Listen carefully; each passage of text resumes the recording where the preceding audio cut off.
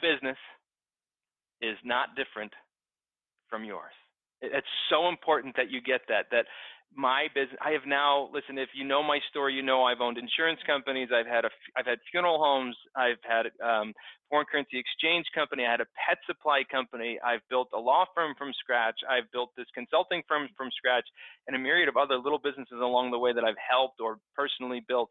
And I can tell you that the fundamental thread that runs through those businesses is absolutely the same. And so the thing that I'm about to teach you today is the same for all the businesses that I've ever worked in. And it's true of all of the things that I teach. And so that's why I have us take this oath every time. So I hope that didn't feel too creepy. Trust me, there's no Kool-Aid can be slipped through the computer screen for anybody.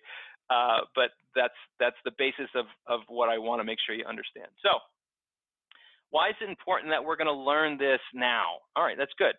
So let's talk about that a little bit. So the reason that this is important now is because it's timely. The information I'm about to give you, the reason I chose this topic first is because of the time of year. So this is where I would ask, I guess, Blaine, if he was on the call. And again, for those of you that is just joining, I know it's quarter after the hour. If you're just joining me, I noticed a few more people came in. This was supposed to be an interview. Blaine was going to interview me. Blaine got called away on a family emergency. So for those of you that pray, prayers are welcome. His wife got taken to the emergency room, and I got a text. I think that she's okay, but you know that what that's like. You go to an emergency room, it's going to take forever. So he's not going to be on this call, and I certainly pray that everything's going to be all right there. But anyway, I'm going to ask you. So what do you think is on the minds? And you can type it in the chat. Again, if you don't know where the chat is, over in the More section, you can go to the chat section. What do you think is on the minds of every American who earns an income right around this time of year? Go ahead and type it in. What's on the mind? Yeah, taxes. Okay, we got it. Thanks, Michael. Yeah, you got it. Taxes is on everybody's mind, right? It's just, they're bummed. I mean, if you've watched any sports at all over the weekend and these crazy commercials from TurboTax, we're not going to go into that, but talk about outrageous marketing, right? They've got some really outrageous marketing. If you don't know what I'm talking about, I highly recommend you look it up for the entertainment value alone. Go ahead and YouTube TurboTax's outrageous marketing. For right now, but TurboTax, H&R Block, they're all like riddling the airways, both on radio and TV and billboards and newspapers, and they're really just blanketing the airways with messages about tax. So tax is on everybody's mind, and in marketing, one of the things that we want to make sure that we're doing is we're having the conversation with our client or our prospect that's already going on in their head.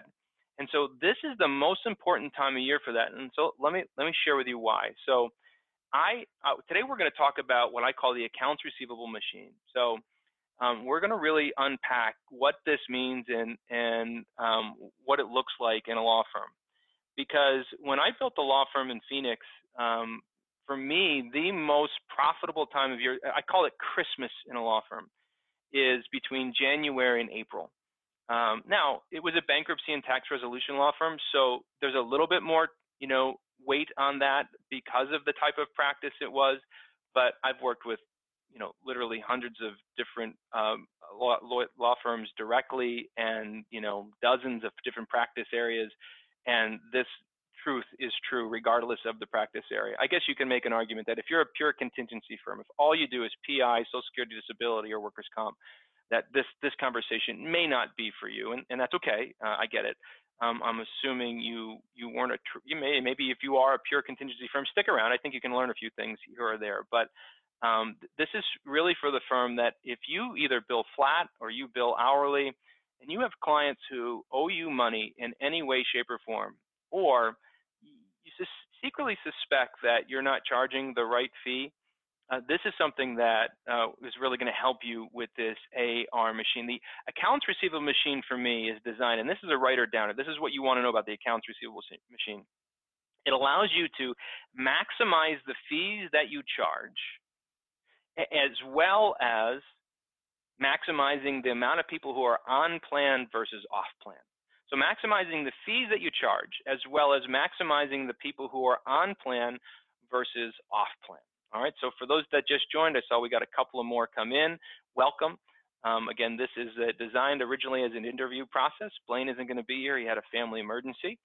We are unpacking what we call the accounts receivable machine today, and we're going to show you step by step kind of how to do what I'm going to tell you to do. Now, the accounts receivable machine is a big, hairy, audacious beast, right? So there's a lot to it. I'm picking kind of a couple of key parts out of it today to get you some really quick results. And we're going to tie these two thought processes together. This idea that taxes are already on everybody's mind, and the accounts receivable machine is the system that we're going to focus on today. So for those of you who don't know me, you wonder why you should listen to me. So if you're my kids, you probably won't listen to me. But the truth of the matter is that I've done this, right? So I've built a law firm with my own two hands. The story goes that I was teaching lawyers how to do this, build systems. I had stumbled onto working with a guy that worked with lawyers. I fixed his business. He asked me if I could teach other lawyers how to do what I did for him. I said yes. A guy saw me speak. He happened to be a lawyer. I was in Vegas. He said, hey, you're in Phoenix and I'm in Phoenix. How about you take your crazy ideas, and as long as you protect my license, we can go build a law firm together. He says, you can't own it, but if it works, you get to tell the world about it. If it doesn't, well, you get to fail miserably in a public forum. And so I took a chance, and I was in the right place in myself financially and with my family. And we just said, yeah, let's do it. So we shared a desk, kneecap to kneecap, and we literally, he was on one side of the desk and I was on the other side of the desk. I mean that's like literally how it was.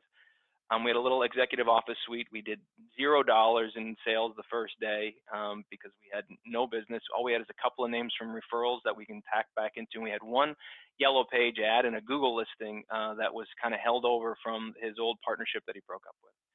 And within 2.5 years, we grew it to $3.5 million in annual sales. And that was a great story. But the most important part of that story is this, and this is really important. Even for those of you that know me, you've heard me say this, but sometimes you don't catch it. The guy that I partnered with, and I don't tell his name anymore because really he got so sick of, I do so many of these, he got so sick of being hammered by everybody. I just promised, about 3 years ago that I would stop giving out his name because quite frankly, he was just getting hammered. You'll just have to take my word for it that the story really exists. But anyway, he had a lifestyle that was unbecoming to what he wanted to achieve. He had a young child at the time, never was home in time for dinner, worked every single Saturday, hadn't taken a vacation ever since he became a lawyer, which was, I think it was about 5 years at that point. But he was already successful, so his firm was already doing well financially. He was making more money than most people thought that you would make as a 5-year attorney. I'm talking multiple six figures. But the problem is he wasn't free. And so the question was, could we build this for him so he could accomplish his income and still gain his freedom? And we did. We grew it to that $3.5 million. What's important to know is his income didn't necessarily skyrocket, right, in the early stages, but his freedom did.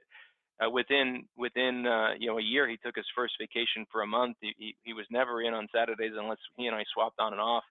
And he only worked nights if he really felt like he needed to, but it was very rare. So that's the most important part about that. And so the reason why you should listen to me is that the other reason is I've worked with hundreds of attorneys to help them understand how to do this, and the ones who grab it and get it really make a difference. Jamie Miller's been a client of mine for a long time. This is what Jamie says about this particular system. I mean, Jamie's really swallowed all of the systems that I've ever dished out, and he's really made a difference in his practice. I mean, he's 400% larger than he was, I think, when we started working together. And his first goal, by the way, was he wanted to take Saturdays off. That was all he wanted to achieve. And I don't know if he's on the call. If you are, hi, Jamie. But anyway, this is what he said to me about this AR machine. He said, before we used to have stacks of client files who owed the firm money. So, there's a bankruptcy attorney, so they took the case for, a little bit of money down, and then they owed them balance. And they literally lined the walls of this one office. But once he implemented the accounts receivable system that we laid out for you, and Mark Demmer, who's on the call here, he helped Jamie with this. The files are gone, and the money is in the bank, and the staff feels confident. And I think this is the most important part, and that's why I underline it. The staff feels confident that when a client hires the firm, they're going to take them to the finish line. Regardless of the type of law that you practice, if your client doesn't pay your bill, you're probably going to withdraw from the case at some point. You're not going to take them to the finish line, and that's what was happening in Jamie's world. They were doing a great job of marketing. We'd fixed that problem in the very beginning, but they were getting all these cases that weren't paying their bill. And then we put the AR system in place, and that problem went away. So that's what this is all about for me, is really having you keep as much money as you can flowing into the firm, because that creates more profits and ultimately allows you to help more people. Yes, you get to make more money as an owner too. I don't have a problem with that, but really it allows you to have a healthy business that can help more people. So let's keep going. So why am I giving this information away for free? There's a couple of reasons that I said it earlier, that I'm really committed this year, that I want to not put such an onus on the information, because I've now come to understand, I've been saying the same thing. So that first presentation I gave, whatever, more than a decade or 12 years ago, when I helped when I was in Florida giving my first presentation on what I called the DNA of the seven-figure law firm. And I taught the same things then that I'm teaching right now. It's ironic, and nothing has changed. I mean, I've got a little bit more gray, haven't gotten any more bald. I got my eyes fixed. I don't have glasses, but the information is the same. I mean, it literally is. I stood up on stage in boot camp, and I gave presentations, and I watched my presentations, so I always can try to get better. And I listened to them. I'm like, man, that's the same stuff I've been saying for more than a decade. I mean, and so I've been saying it longer than that, but just specifically to attorneys for that long. And so it's not about the information. What it's about is it's about the peer group and the accountability and having the implementation meetings to be able to get together. But so I've really made a commitment to doing more and giving more to the legal community. That's my goal this year. So I'm going to do one of these a year. If you weren't on before, I'm going to do one of these a month. Sorry, I'm going to do one of these presentations a month, and I'm going to try to create as much value as I can. There's two other reasons, though, and the first one is not self-serving. So I like to think about an attorney's world, any business owner's world, but we're speaking to attorneys today. So I like to think about what I call the 4 futures. So if you imagine, if you're on the computer, you can see. If you can't and you're just dialed in, if you imagine there's a box on the left and there's 5 boxes on the right. And we're going to connect these boxes in just a second. And so if you start connecting these boxes, you can see on a timeline, we've kind of got now, 1 year and 2 years. And then what happens is, if you draw a line from the box on the left, we'll call that today, to the box on the right, which is your future. If you don't do anything, or if you just kind of tread water, you're going to have the same or no change. And that's the problem. You know, if you keep doing what you've always done, you're always going to get what you always got. That's what my grandfather said, right? So, you know, the definition of insanity is doing the same thing over and over again and expecting different results. Whatever cliche feels best for you. But the bottom line is that you're not going to get a change if you don't do something. And quite frankly, if you do nothing, you know, I believe a business moves forward or it moves backwards, but it can't stand still. So just inertia is going to take you in the wrong direction. If you do nothing. And so the goal is to figure out, well, what 4 futures could we possibly have?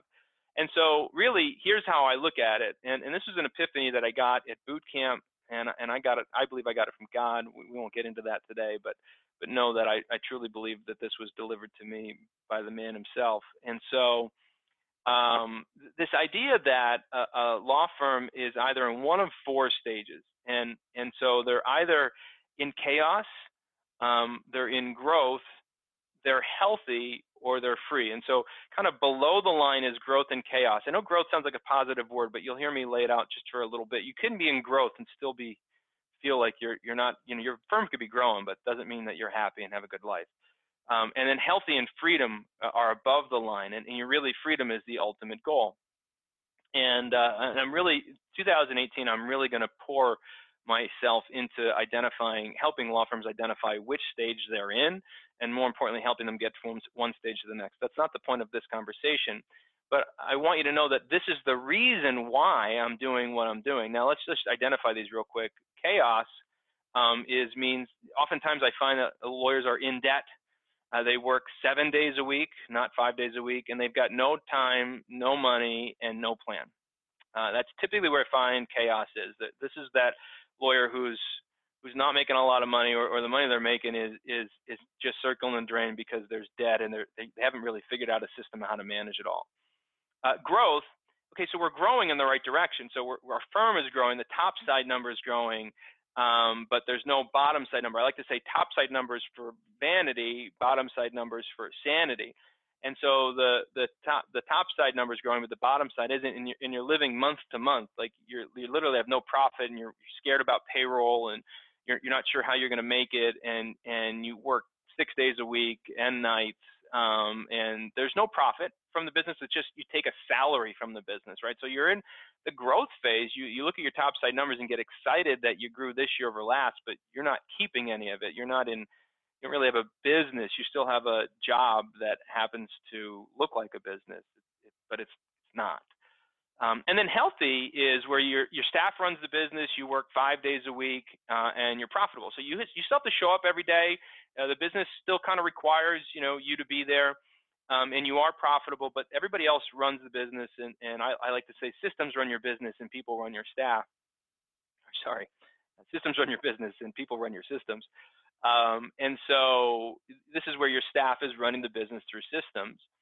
And then freedom is, and you've got $500,000 plus in the bank, and I mean cash, right? I don't mean, oh, my house is worth that because the market has gone up. And you work 3 days a week, but because you realize you can't completely walk away from the business. You own it. You have to be plugged in at some level, but you're not doing any of the legal work. You're only doing the things you want to do. And if legal work's what you want to do, maybe you're doing it. But you've got what I call passive income. That's income that you make whether you roll over or roll out of bed, right? You can go away for a week or a month and come back, and your business will actually grow without you. So let's do a little test here. So you're in the chat. So tell me, just give me a heck yeah if you all want to be in the freedom stage. Heck yeah in the chat. Go ahead, type it in. Heck yeah if you want to be in the freedom stage. Anybody? Nobody? Yeah. Okay. There we go. All right. So we want to be in the freedom stage. So what's important, we're not going to be able to unpack this in this system today because we've only got an hour, but we'll do more of this in February for those of you that are coming to February. But here's what I want you to know, that you very well could be in more than one stage at a time. So you could be in the healthy stage and then fall back to the growth stage for a little bit for different reasons. You could have key team members leave. I had my business manager be recruited by $1 billion company, as well as my lead tech person. They happen to be father and son, and they both got recruited by the same $1 billion company this year. As a feather in my cap because I had my top guys recruited by a much bigger company than us, and that was cool. But that doesn't mean that it made my life any easier. So that can happen. Macroeconomics can be involved. Sometimes you can be in chaos and growth at the same time. But ultimately, you want to be able to learn how to get to freedom and taste freedom. And so while I've been spending the last 6 months in the healthy stage, but I've been doing, the business has required my attention, know that I've got a plan, and I'm in the hiring stage right now to move me back into complete freedom again, which is where I was, 8 or 9 months ago. So that's part of business. Being a business is busy. It's tough. Running a law firm is even harder, and that's why we're here. All right. So that's the first reason. So that's the non-selfish reason. The selfish reason is if you've by the way, sorry, the goal is to go from chaos to free, right? That's the goal. And the other thing I want to mention is that while this is like a 3-year cycle oftentimes to get to freedom, I got this now 1 year, 2 years, 3 years, there is what I call a phenomenon where you can go from where you are today and in like less than a year, you can get to freedom. Now, I'll warn you, that takes an awful lot of work and that we're not going to get into today. And it takes an enormous mindset change that attorneys, I find, have to go through. So while I want to inspire you, it's possible, and I have seen it happen. Howard Snyder is probably the best example. I don't know if he's on the call today, but he literally went in 60 weeks from where he was to completely free at times. And so I've seen it happen, and I've seen it happen more than once. Howard is probably the most recent story. I would say that Todd Farmer and Sam Wright also experienced that. They were the winners of the EAY challenge this year, and we had Mike Chastain, who still practices law, was a finalist, and Buck Mallory, who still practices law, and he was a finalist. So I'd say Todd Farmer and Sam Wright, as well as Howard, are the two that got there in that that 12-month period of time. So it's possible, but I'm not making that promise to anybody. You really have to, and you got to let it all on the line to be able to do that. So The selfish reason that I'm telling you today, if you're not in our world, that I just want to invite you that if you want to know more about this, you want to know more about us, we try to put the wood in the fireplace before we ask for heat. But go ahead and you can schedule some time with us. This is what the site looks like. The website is therichardjames.com, therichardjames.com/PPGP. That's Peter, George, Peter. And it really stands for Personalized Practice Growth Plan. And that's where we're going to invest some time with you. We schedule 20-minute appointments to kind of unpack where you're at. And oftentimes we'll take a little bit longer than that if you've got some time. And we'll share with you how you can figure out where you're at and how you can move from one stage to the next. Okay, that's the last of the crash commercial. So here's my first promise that I was going to give you 7 techniques. Let's get into the meat of it, all right? 7 techniques. So we're going to talk about the AR machine, the 7 techniques. The first of the 7 techniques, and I'm running on time, and we've got about the right number of people, so I don't have to do any more commercials for anybody who's new on the call. So inspect by report. Now, if you've been around me long at all, you know that I believe in 3 parts of any system. The first is harvest every single piece of information about every single thing, every single time. The second is inspect by report. And the third is automation. That's how you build a system. If you've never heard that before, it's a writer downer. That is harvest every single piece of information every single time. Second is inspect by report. And the third is automation. Oh, cool. We've got a whiteboard up there. Neat. Don't know how that happened, but we're just going to run with it. So we've got this concept of inspect by report. So what does that mean in the first technique? Well, the first technique really means that you need to know in your AR machine who owes you money. So the first step, when I've got lawyers who come to me, they go, I'm not making enough profit. Okay, the first thing I do is I start diagnosing where they're at. And so I start asking questions like, okay, how many clients files do you have? How many of those clients have an open balance? Of those clients that have an open balance, how many of them are what I call on plan versus off plan? So they've agreed to hire your firm, they've agreed to the fee structure, they've maybe agreed to a payment plan or not, but they're on plan with you, that you consider them, they've made their payments as you expected them to make their payments. And what I find is most attorneys can't answer these questions. So before we can put this system into place, you need to know that if you don't know the answers to those questions, I'm not beating on you. I'm just telling you, you got to know them. So the easiest way, and we're not going to get caught up into fancy software today. So listen, the easiest way to do this is you've all got client files. You all have matter files that tell you kind of where you are with your client, what the case value was, and whether they've got payment plans or not. That information is somewhere, likely in a file. You just have your son, your daughter, an intern, your wife, your husband, your secretary, somebody in the extra hours of the day. Just go through the files and start compiling a list and just put it on a Google sheet. So a Google sheet, not an Excel sheet, go to Google. And the reason I want you to use Google is because multiple people can share it. And so you just have to make sure you know who owes you money and how much they owe you, and are they on plan or are they not on plan? That's so important. So does anybody have any questions? If you have questions, you can go ahead and put them into the chat. If not, I'm just going to keep rolling. So I'll keep my eye on it. But really, and again, at the end, I will open up for just general Q&A, so you can write questions down too if you don't want to break the flow. So that's technique number 1, inspect by report. If you don't have that, you have to have it. So let's assume that you either have it or you're going to get it. All right. Now, this is my second promise that I made to you. I told you I was going to teach you one thing that your competitors aren't doing, and this is called create a simple offer. So here's what I want you to do. And this is a super simple system that I'm going to tell you, so you're going to want to write down, all right?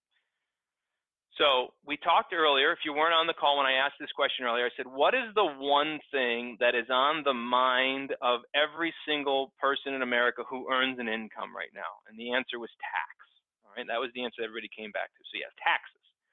The big boys are already doing your job for you. And so here's what I did in the law firm that I built. So in this time of year, this January till April, I created a simple offer, all right? And all the offer was is I went out, I put an ad in the paper to find a bookkeeper. all right? And I found a bookkeeper, and you'd think that it would be hard to find a bookkeeper this time of year, and I got to tell you, it wasn't. I found one. And I found a bookkeeper who was looking for what I call wholesale work. So if you know anything about the tax world, to go get your taxes filed at H&R Block or whatever is typically around $250 to $400, for a simple filing, right? And TurboTax is putting on the whole, it's free, right? So there's already this thought that's going on in their mind that it's possible that it's free, but many people don't want to do it on their own. It's free if you do it on your own, but it's not free if you hire somebody to do it. So there's already a price point kind of put out there for people to have their taxes done. However, when you hire a bookkeeper that does it as a wholesale work, because you're going to give them work in bulk, you're going to find that they're going to charge you $50 to $75 to do an easy return. And most people just need an easy return. So what you need to know is you need to find yourself a wholesale bookkeeper that'll do it for somewhere between $50 and $75. And they work with the client, they harvest all the documents, they do the filing, and you get it done. Now, here's why this is important. Because now you're not going to pay you're going to give somebody what's considered money at a discount, right? You're not going to charge them anything for this. Your offer is going to be that you'll do their taxes for free, for the 2017 tax filing year, okay? And so I just want to it's just a simple offer. The basis of the offer is we are going to do your taxes for free. So that's kind of the headline. Not here's how you get your taxes done for free if you do it yourself. No, we're going to do the work for you, and we're going to do your taxes for free. And as a firm, it's going to cost you $50 or $75 to do that. Now, that it might sound like a cost to you, but remember, we're going back to the original data, and we're looking at all the people who owe you money and who aren't on plan. And I suspect most firms, from my experience, most of the people who owe them money aren't on plan. So we're using this free tax solution to get people to get back on plan. So that's the first step. And so let me just say, we're creating an offer.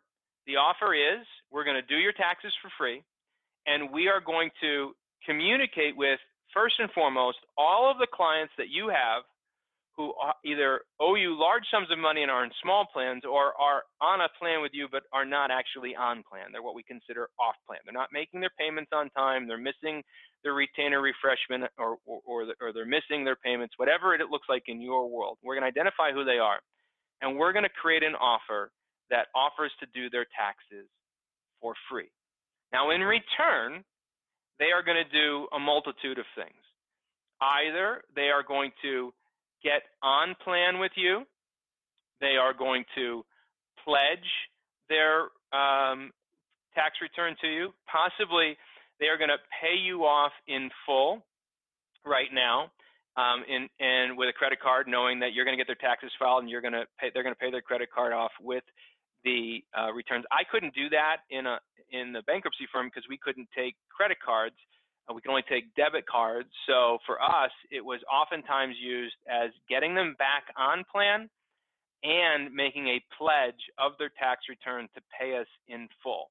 And that's how we did it. So the agreement was, we'll do your taxes for free if you agree to come get on plan with us. So get on plan first, not we'll do your taxes, then you get on plan. No, you come up to being on plan, whatever that looks like. If you were paying $200 every 2 weeks and you're 2 months behind, we need you to get the $600 and get on plan. Or I'd work with people and say, okay, listen, you can't get the $600. Let's just start new. Let's make the first $200 payment today, and 2 weeks from now, we're going to make a $200 payment again, and we're going to get back on plan. Or if the $200 was more aggressive and I needed to change it, we would change it. If it needed to be $150 or $100, I didn't care. What I cared was that they were going to get on plan with me.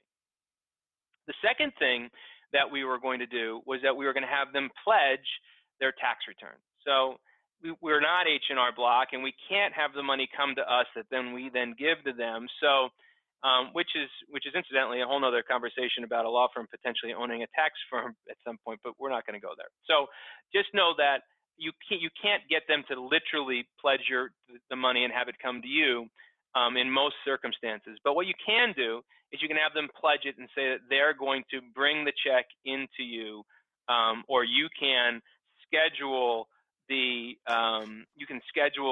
payment plan to come out of their debit card on a certain date based on when you know they're going to get their money. All right, so that's the goal. The goal is to get them to pledge. So this is the simple offer. Now, your competitors aren't doing this. Tax solution is interesting, but did you inform your update your malpractice insurance character, or the bookkeeper indemnify the firm? Yeah, so good question, Tamika. So yes, you should always let your malpractice insurance provider know what you're doing, and we make sure we put it under the scope. I'm not a lawyer, full disclosure, so you need to know that I let the lawyer handle that. But yeah, for sure. I mean, anytime you're in business and you're adding a new service area, you want to make sure your malpractice and your E&O insurance as well as your general liability insurance is made aware.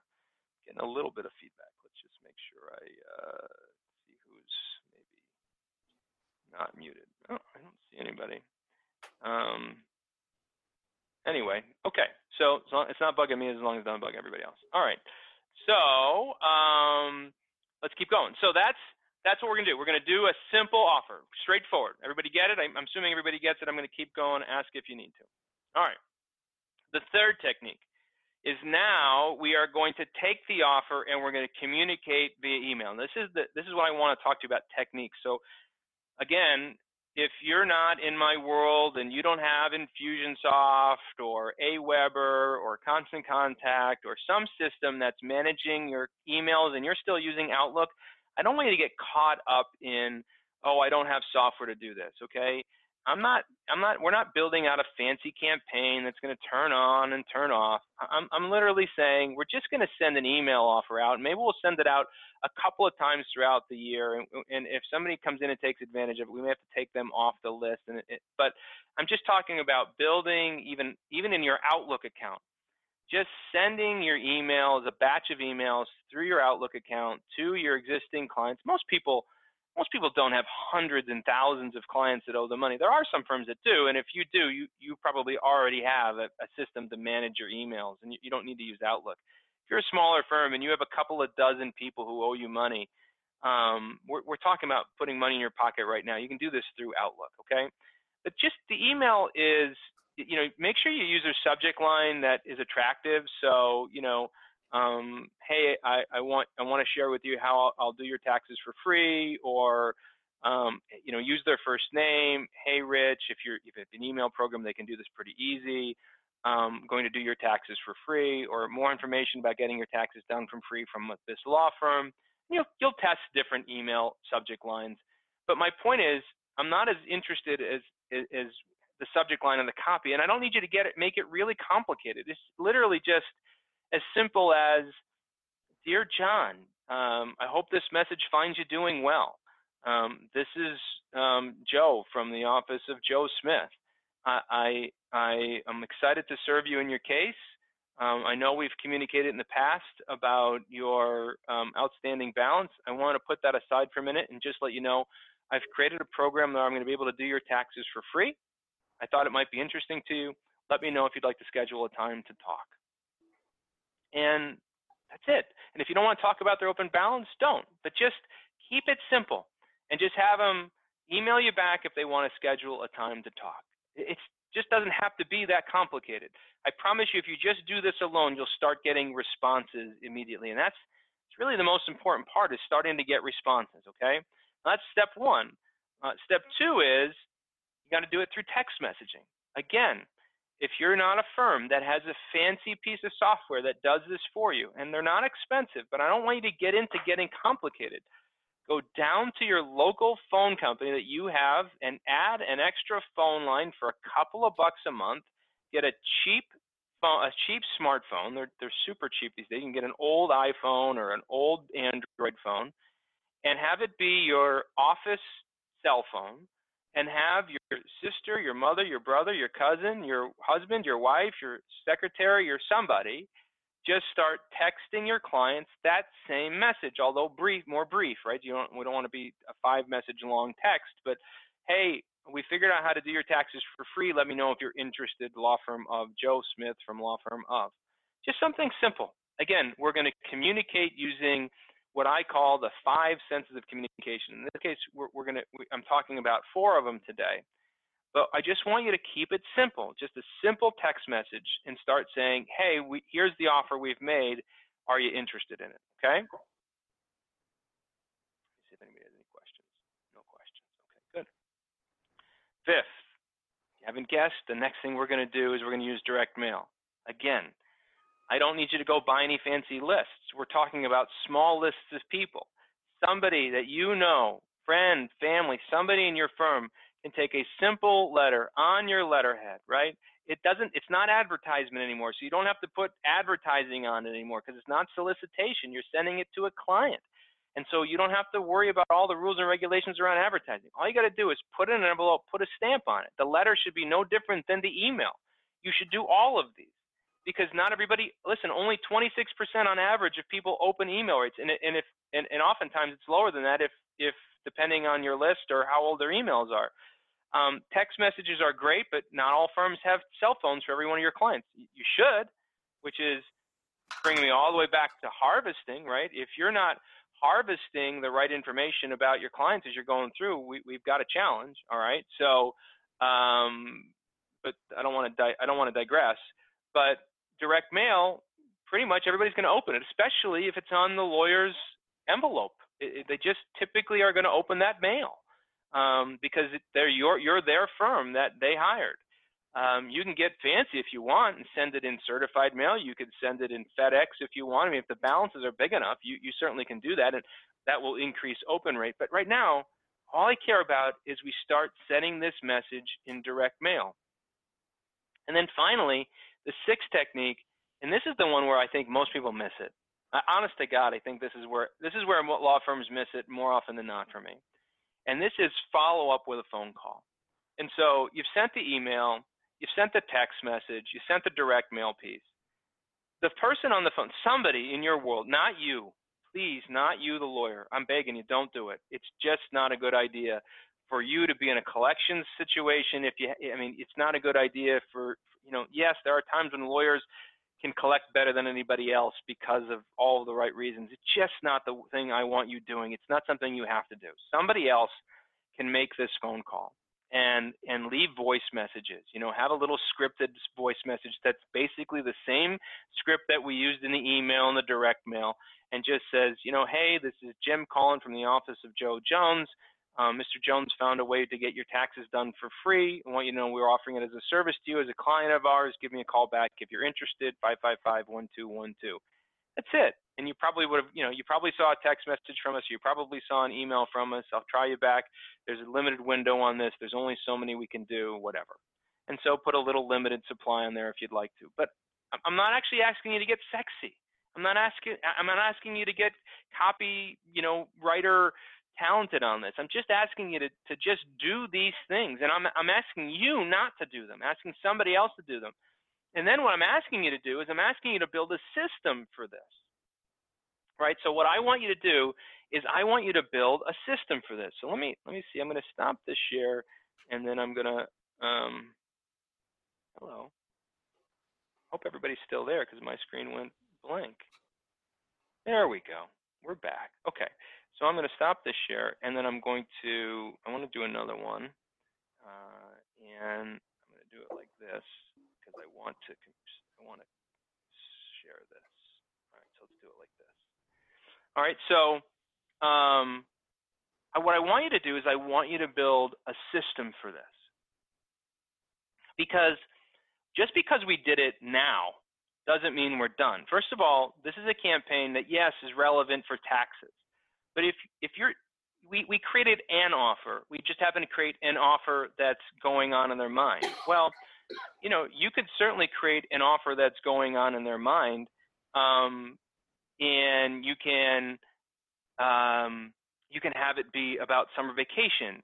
You can have it be about going back to school. You can have it be about the holidays. You could do some other sort of offer, and you can discount their open balance. You can do other things. You don't just have to do free taxes. I'm just happening to use that right now because it's relevant, and this is the time where people happen to be flush with cash. I was just I was talking to a friend of mine who's moonlighting as he's a controller at a big company, but he's moonlighting at an H&R Block, and he's doing it because he wants to find out how they operate, because he's thinking about opening up his own little side tax practice.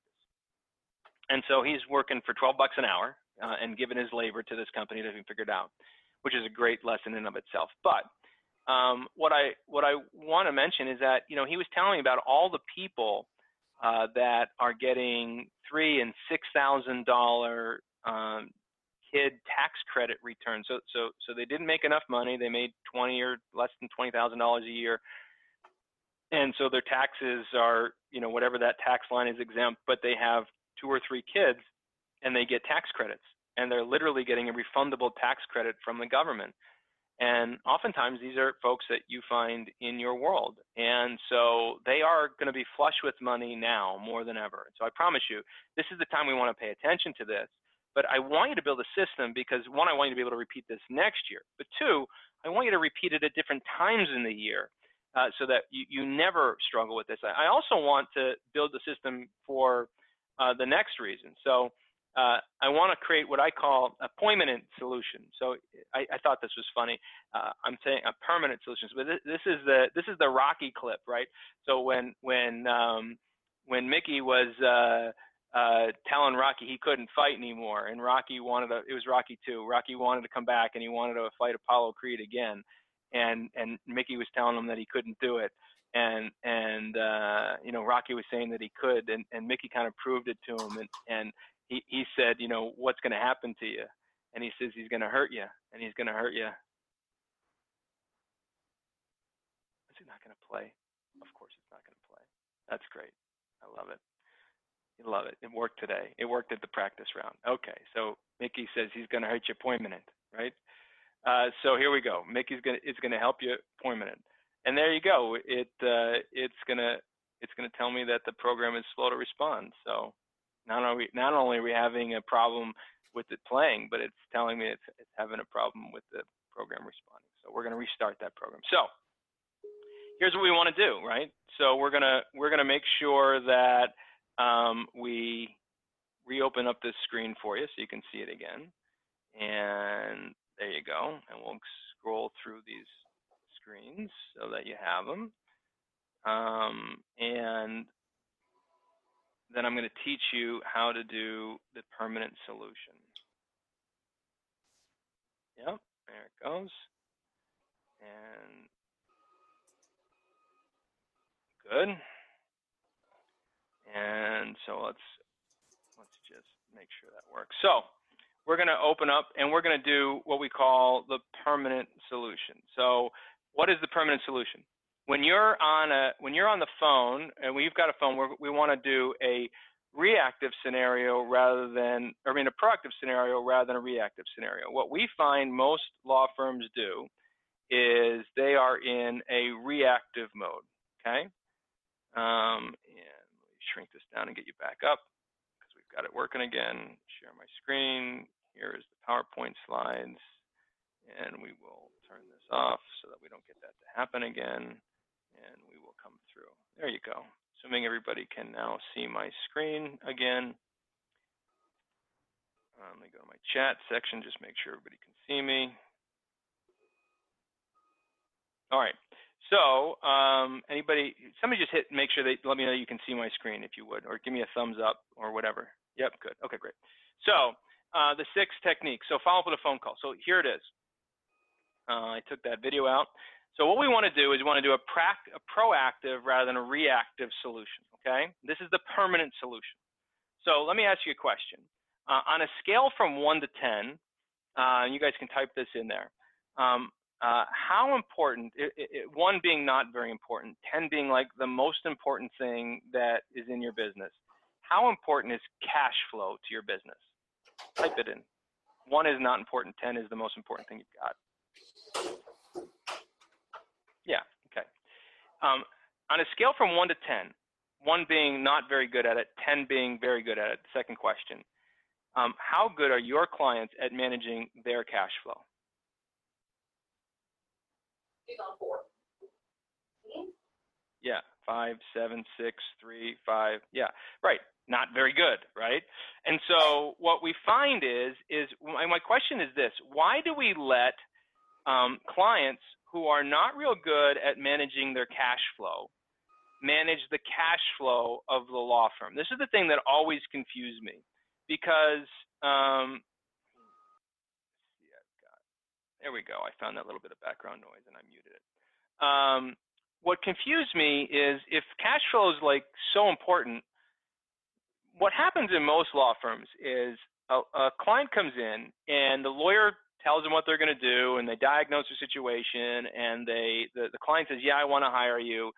And then they quote the fee, and then the client hems and haws and doesn't know how they're going to pay for it, and maybe the lawyer has a payment plan they can put them on, and they tell them they can pay, X amount of dollars over time, depending on the case type and the length of the case and all sorts of things. And then what happens is the client leaves, and the firm doesn't put the client on a specific plan, and they kind of let them pay what they can when they can, based on the necessity or the pressure of what's going on in the law firm or their case. And so it never works, because now the client who's not good at managing their money never stays on plan the way you want them to, or at least a high percentage of them don't. And then you, the law firm, end up with a cash flow situation where you've got the employees you need to work the case, but now the revenue's not coming in to manage the case. And what happens is you get inverted on your profit and loss statement, and you're not making profit the right way. This is why this happens, okay? It happens more times. It's either that or you're not charging enough for your fees, which is a whole nother argument that we can talk about. But what really happens more often than not, if you take payments, there's no plan for it. So the second step, and this is the promise I made you, I'd give you a step-by-step kind of how to make this permanent. The second step is that you have to make sure that you schedule a payment plan. So here's the rule. You have to have a rule of engagement for your firm that says, if you're going to accept payment plans in your firm, that anybody can go on a payment plan with your firm. So any client can go on a payment plan, but no client can go on a payment plan without a specific in-writing committed plan with a form of payment. So if you're the one who's in the consult room, if you're the lawyers in the consult room, and I get it, a lot of you are, and you're meeting with your clients and they want to go on a payment plan with you, they can do it, but they can only do it if you get a firm in writing how they're going to pay you, like what method, credit card, debit card, cash, check, and I prefer debit card or credit card if I can, 100% of the time. And when are they going to pay you, and how much are they going to pay you? And that's in writing in the client service agreement, your fee agreement, whatever you call it, okay? That's step one or step two on this. You have to first identify how important this is to you. If cash flow is not important to you, then we'll just skip this, I guess. Here's the second thing I want to do. Now I want you to have somebody in your office, not you. Again, not you. Somebody. Again, if you don't have any employees, have a family member do it for you. And just start taking a filing cabinet, file folder, one of those accordion things, I don't care, and just put files in there and have it be from 1 to 31. It should say 31, not 30. There's 31 days in a month. I don't know why I put 30. That's my fault, nobody else's. It should say 1 to 31. Because there's 31 days in the month, right? And all that is a place for you to put when that payment is due. So if John says he's going to pay you on every Friday, well, you know, based on the calendar, what days of the month these Fridays fall. And so let's say the first Friday is the 7th, for lack of a better number. You're going to put John's payment plan in the 7th, and whoever's managing this is going to go on the 7th and open it up and go, okay, John's going to pay us today on credit card. I'm going to run the credit card or the debit card. John's check is supposed to be here. Is it here? John was supposed to have a drop off cash. Did he drop it off? No. Okay. So now we know what happened on the 7th. And if John paid, well, John's paying every Friday, so that means on the 14th, now we're going to move it over to the 14th. It's super simple. Again, folks, I'm not talking about software. If you've got software, great. I love software. But if you don't have it, I'm just not trying to make software a barrier, okay? So just make sure we're having a system that is working by date, all right? And then what's going to happen is we're going to proactively, not reactively call.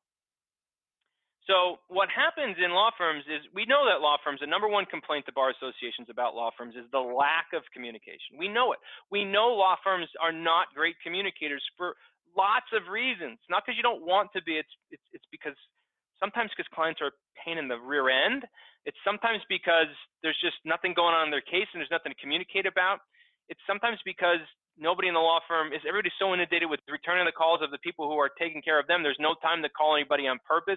There's so many reasons for this that I get it, but none of it matters, because all that matters is that the clients think that you're lousy communicators. They voted on it with their complaints to the Bar Association. They voted on it by not giving you great Google reviews.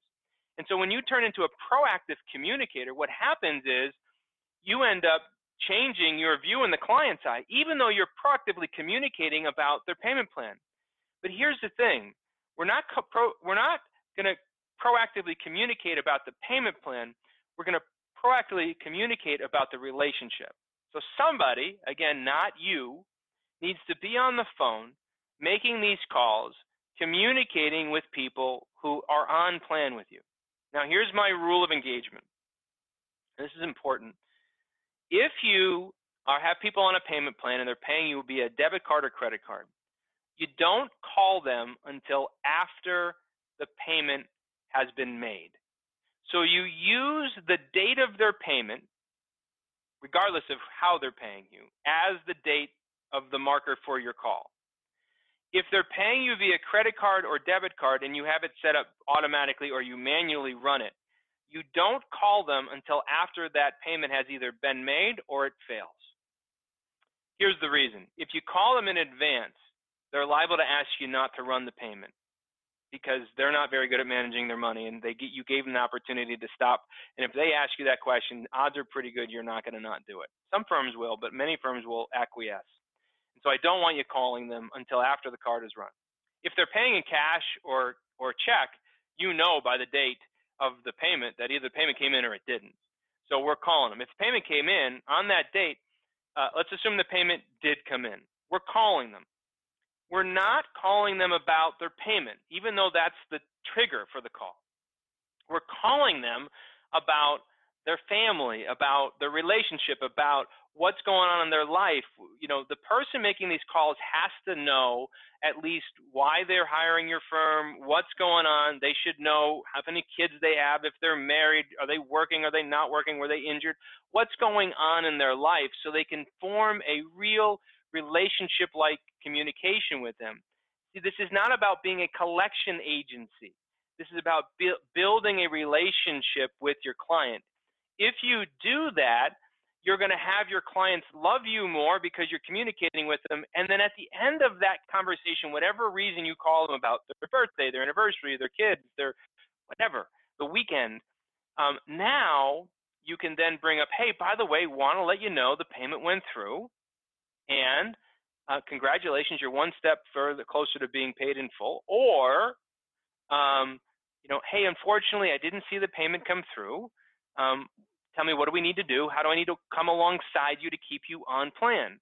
They're going to tell you what's going on. I'm coming down later today. Oh, I'm sorry, I put it in the mail yesterday. Yeah, you know, I got my credit card got stolen. My debit card got stolen. I needed a new one. There's all sorts of reasons. But now proactively we know. Here's the other thing. If we start this from the very first phone call, from the very moment they hire your firm, as soon as they hire your firm, the first call they should get is from the person who's going to keep them on plan versus off plan. And they should build a relationship with them. If they start this in the beginning and they know that Sally's going to call them and Sally's sweet and Sally's kind and Sally cares, they're more apt to take Sally's call, even though they know they owe you money. And so that's what we want. We want them to take Sally's call. So how do we get them to take Sally's call? We make sure that Sally starts proactively calling rather than reactively calling. All right. Anybody have questions about this? No. Okay. The seventh technique, final technique. Let's take the offer and add it to your existing marketing. So once you get used to this and you know what to do, now you can use it as lead generation. So if you use TV, and many of you don't, but some of you do, if you use TV, when you're in the commercial, depending on whether you shot a new commercial or you're being interviewed on a segment like I like to do, even if you're talking about a book, you can now float this in. You could pretty easily, on any commercial you already have, do a voiceover and add a little, chop off a section and add in a section of, hey, call us now to find out how to get your taxes done for free. We're going to do a free tax return. You could make an entire commercial about it. Now, if we're not going to use TV as the media, maybe we're using pay-per-click as the media. Why couldn't we have pay-per-click and a landing page and a video where you're talking about the fact that you'll do their tax returns for free? Listen, if you're willing to do tax returns for free for somebody who owes you $700, $800, $2,000, $5,000, whatever it is, and would you not do tax returns for free if somebody came in and hired you as a new client? If I said to you, hey, listen, somebody's going to hire you to be a new client, an average client value of $2,500, I don't know what yours is, let's just say it's $2,500, would you not pay $50 or $75 to acquire that client? Yeah, of course you would.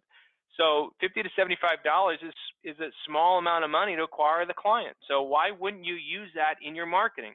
So whether you have a newspaper ad or you use direct mail or you use TV, radio, or internet marketing, you can certainly use this story that you've got about taxes, and you can develop this stuff. And by the way, when you develop it for this year, then you can use it next year. Now, I don't want you to put the cart in front of the horse, because this is the reason I told you this last. Because the danger is, the risk is that you end up trying to do this first. I need you to make sure you put the system in place first and understand what your offer is and start to test it on your clients, because you're going to find the holes, you're going to find the better language, and they're going to be more understanding, and they're going to give you more wide berth than our prospects.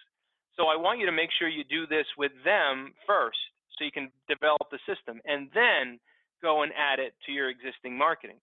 And then once you do it for your tax return model that we just laid out today, as I said, why couldn't you learn that, oh, wow, events like freemiums that I give away tend to work better in my marketing than just regular boring advertising looking for people who are needing my services. And that's the truth, right? When you advertise, when most law firms advertise, think about how they advertise. They advertise, hey, if you're in an accident, if you are in financial difficulty, if you've been arrested of a DUI, if you're facing a divorce scenario, if you're trying to keep your kids, if you're had somebody die in your family and you're worried about your estate, if you're trying to get your green card, whatever. If you want to see if you're qualified for any of these things, typically your advertisement is call us for a free consultation. I'm not going to argue whether that's right or wrong. What I'm saying is, first of all, you're not different than anybody else that's doing it. All of the other lawyers in your town are doing the same thing. And secondly, all you're looking for is buyers. So you're hoping to put your ad out there so you run into the buyer who's looking for you on Google or whatever, driving down the road at seeing a billboard. But we need, the trick to the game is to look for more than buyers in marketing. See, in marketing, there's what we call skimmers and divers. Divers are people who are ready right now. They are experiencing so much pain that they need to make a decision today. Well, that's what most lawyer advertising is going after. But what we want is we want the skimmers, people who are not necessarily ready to commit to a law firm today, but they would be interested in a free book, a free report, or they'd be interested in learning how to get their taxes done, or they'd be interested in some other offer that you've got some other time throughout the course of the year. It's an old technique that Estee Lauder used to do, just called gift with purchase. It was really founded back in the early 1900s. Gift with purchase. That's the psychology here. The Cialdini, the guy who wrote the book Influence, calls it the law of reciprocity. We give them something for free, they'll give us something in return. So existing marketing, we want to add this to our existing marketing. That is the seventh technique. So I've covered all the things I promised I'd cover. I gave you the thing that your competitor is not doing, gave you a step-by-step system how to manage your phones. I gave you the 7 techniques. What's the fastest way for you to see a result in your bank account? Blaine would have asked me. Is do it. Just trust me. I know that you're busy. I know that if you're in chaos right now, if you identified yourself as being in chaos, because you're in debt, you're working 7 days a week, there's not enough time, or you're in growth. Here's what you need to know. Your only path out of that, is figuring out the right thing to do from 5 to 9. You see, you're going to make your living from 9 to 5. That's the reality. That's how businesses operate. You make your living from 9 to 5. But you make your fortune from 5 to 9. Or in this case, you obtain your freedom from 5 to 9. You have to carve out some time in your day to work on this stuff. It's the only way it's going to happen. No little elf is going to come and do it for you. There is no firm I've ever met, there's no company I've ever met that will walk into a law firm and just do this for you. Trust me, I've looked. Okay? They don't exist. If they did exist, I would highly recommend that you hire them. There's companies that will do marketing for you, and there's companies that will help you even maybe with some management, but there's no company that will help you build these systems. This has to come from you, the entrepreneurial-minded attorney. And so you're going to have to find time to do this. And so the fastest way to do it is to get money in your bank is to do it now. Now, if you're new to our world and you're not a client, you're not a member, you're not on this phone, and you don't really know what we're all about, and you want to do it, you can go ahead and I talked to you about this earlier, schedule a free consultation with us. You can go to therichardjames.com/PPGP. That's Peter, George, Peter, PPGP. That stands for Personalized Practice Growth Plan. And we'll spend some time with you, and we'll try to help you understand how to do it yourself or show you how our program works. But that's an option. But at the end of the day, you chose to be, well, maybe you didn't choose to be, but you are an entrepreneurial-minded attorney. You're on this call because you're an entrepreneurial-minded attorney. You're on this call because you see your law firm, as your calling, but you also have it as a practice, it is a business. And so you have this entrepreneurial drive. You realize there's more to the story. This is one small step and more to the story. It's a big step. If done correctly, will make a massive difference in your practice. But let me see. By the way, if you're coming on that PPGP, just so you know, one of the things that we do is we identify if you're in chaos or growth, or are you in healthy and free, and then we share with you how to go from chaos and growth, and how to go to healthy or free, and the other thing is you're going to discover there's thousands and thousands of attorneys just like you that are struggling, and we're going to share with you what they've developed and what they've learned. Let's go to the Q&A. So I'll leave that website URL up there if somebody wanted to go and schedule their own personalized practice growth plan. But let me go into the Q&A. I've covered a fair amount. Does anybody have any questions for me today? I scheduled an hour and a half for this call today because I figured it was going to take a little longer. If you've got questions, I'll stick around and answer for them. If you don't, we can call it a day. But in the chat area, you can go ahead and you can type in any questions that you have, and I'm happy to answer them for you if you've got any.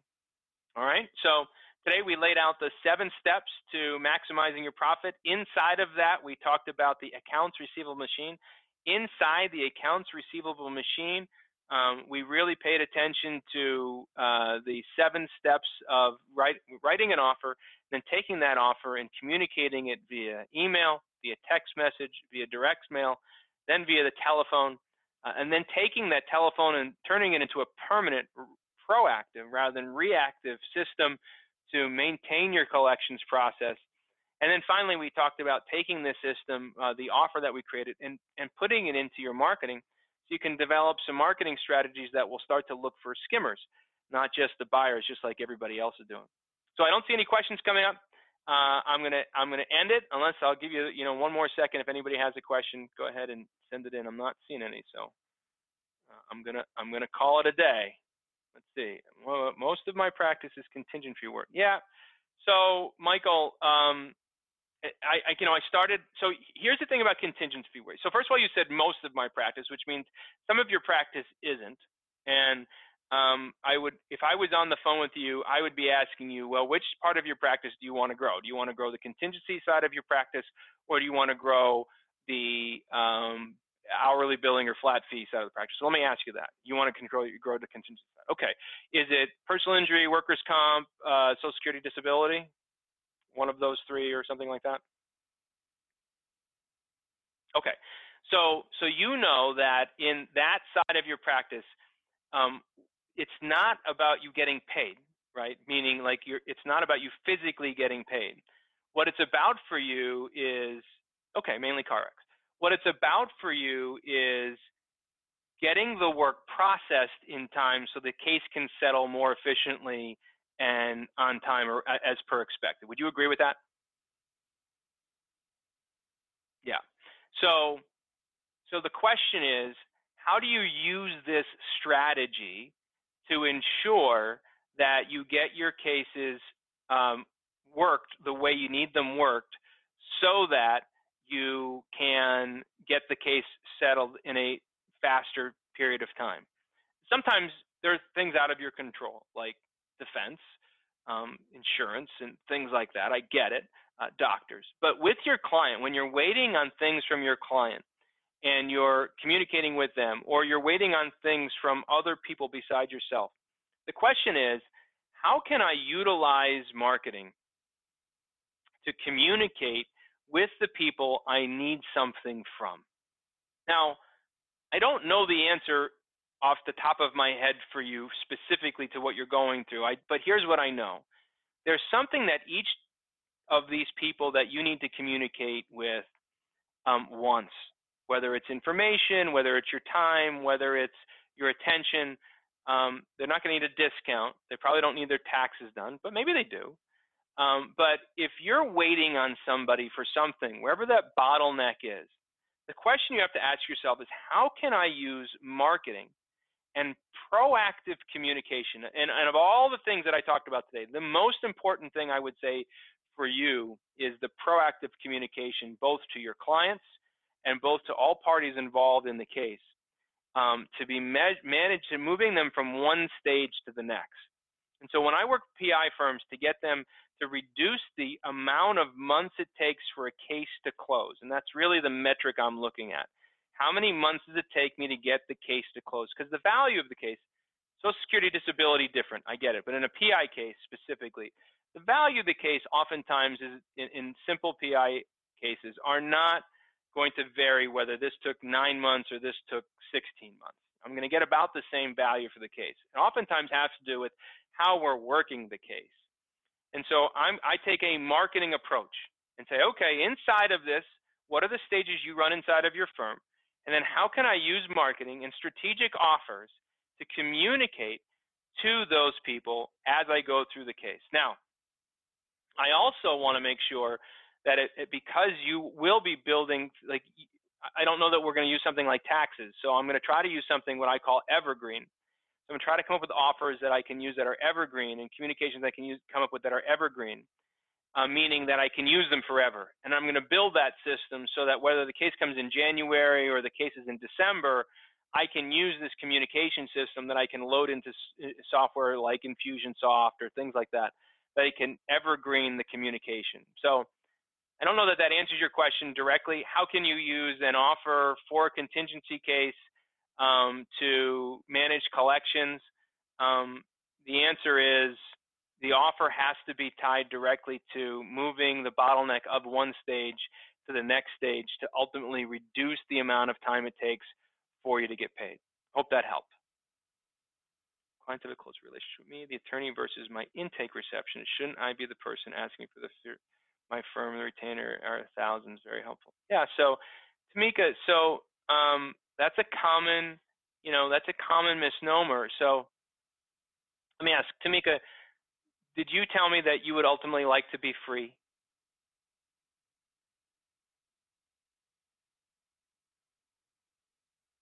Of course. Okay.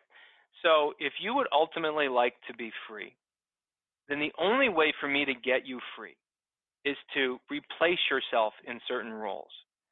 And so I know that right now clients have a closer relationship with you, the attorney, versus your intake receptionist. Shouldn't you be the person asking for fees? My problem is that that's you wearing a $20 or $25 an hour hat, or maybe $15 an hour hat, depending on your demographic and how much you pay people. And that's not the highest and best use of your job. Would you get better results? Yeah. I was talking to Scott David Stewart the other day. Many of you know him. He's a longtime client of me, divorce, family law. One of the first guys that I worked with, figured out how to get family law to be where he really wasn't. He doesn't do any of the work anymore. And we had this conversation about, other attorneys that we've worked with, he's worked with, that I've worked with. And he says, because he's seen my membership for years now. He says, you know, the number one challenge I find with attorneys that want to be free is that they're not used to things being done at about 90% of the level that they usually can get them done. In other words, what he was saying to me, and these are my words, not his, attorneys are very used to getting things done right and done well, and in some cases done perfectly. And there's a lot of reasons for that. There's some law school reasons for that. I've never been to law school, but I've been told. There's some, you know, upbringing reasons for that. There's some personality-driven reasons for that, and all that's fine. But if you're going to truly become free, like really become free, one of the hardest things for attorneys to do is to have a mindset change that it's possible that other people can do things in their firm that it's not going to do it. They're not going to do as well as you, likely 85 to 90% as well as you would do them. But having that happen at 90% is going to allow your firm to grow more freely without you involved and having you do your highest and best work.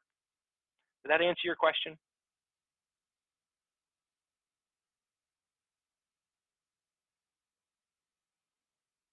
Cool. Okay. About 3:23. Anybody else have another question? I can answer it. Let me make sure I didn't miss one as I was talking, looking you in the eye.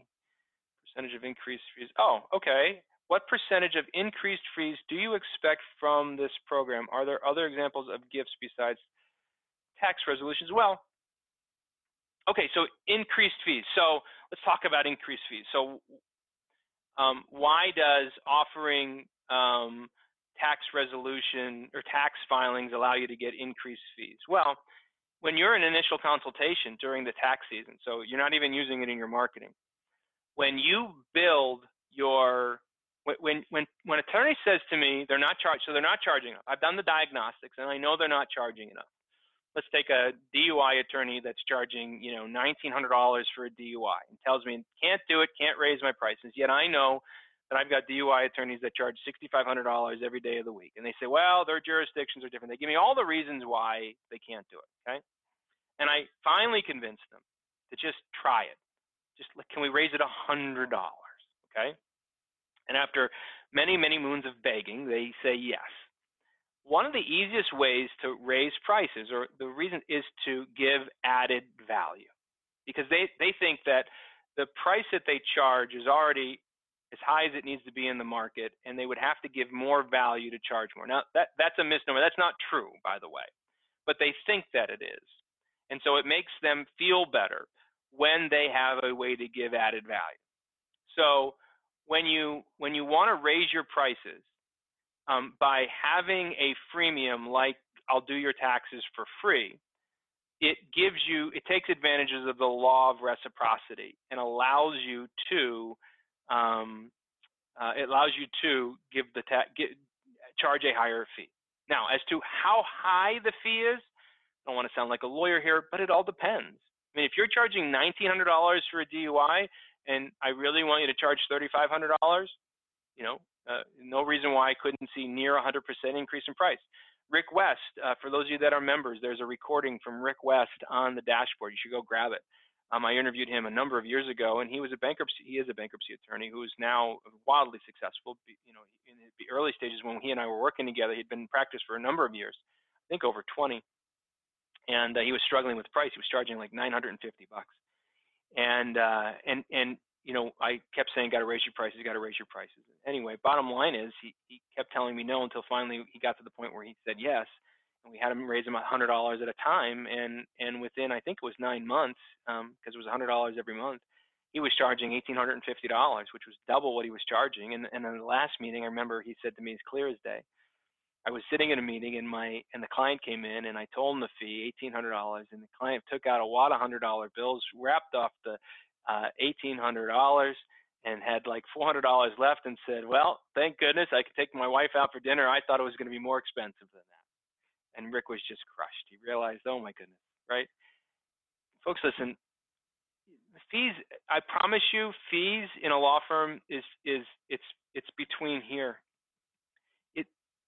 The value you create for your clients, I know that you have judges that can dictate fees. I know you have trustees that can dictate fees. I get it. I get you've got a lot of evil forces against you. You've got competitors that are suppressing price. Don't misunderstand me. I do understand what you're faced with. Okay, it's why I say running a business is hard, running a law firm is harder. Okay, however, you can charge the right fee for your service, and you should. I got a 19-year-old son who's building websites from his dorm room through Wix My Website, and we put out a plan. I just wrote a newsletter article about this. If he follows the plan based on the traffic he has, he wants to do $50,000 in 2018, and I put out a plan with him one night Saturday before he went back to school. He could do $400,000. Now I don't know if he will, and he doesn't know if he will, but he made his first $17,000 sale like the day he went back. He's selling a website to somebody for $17,000. That's not what he sells websites for traditionally, but it just happened to be that package. So somebody needed a website, and they paid $17,000.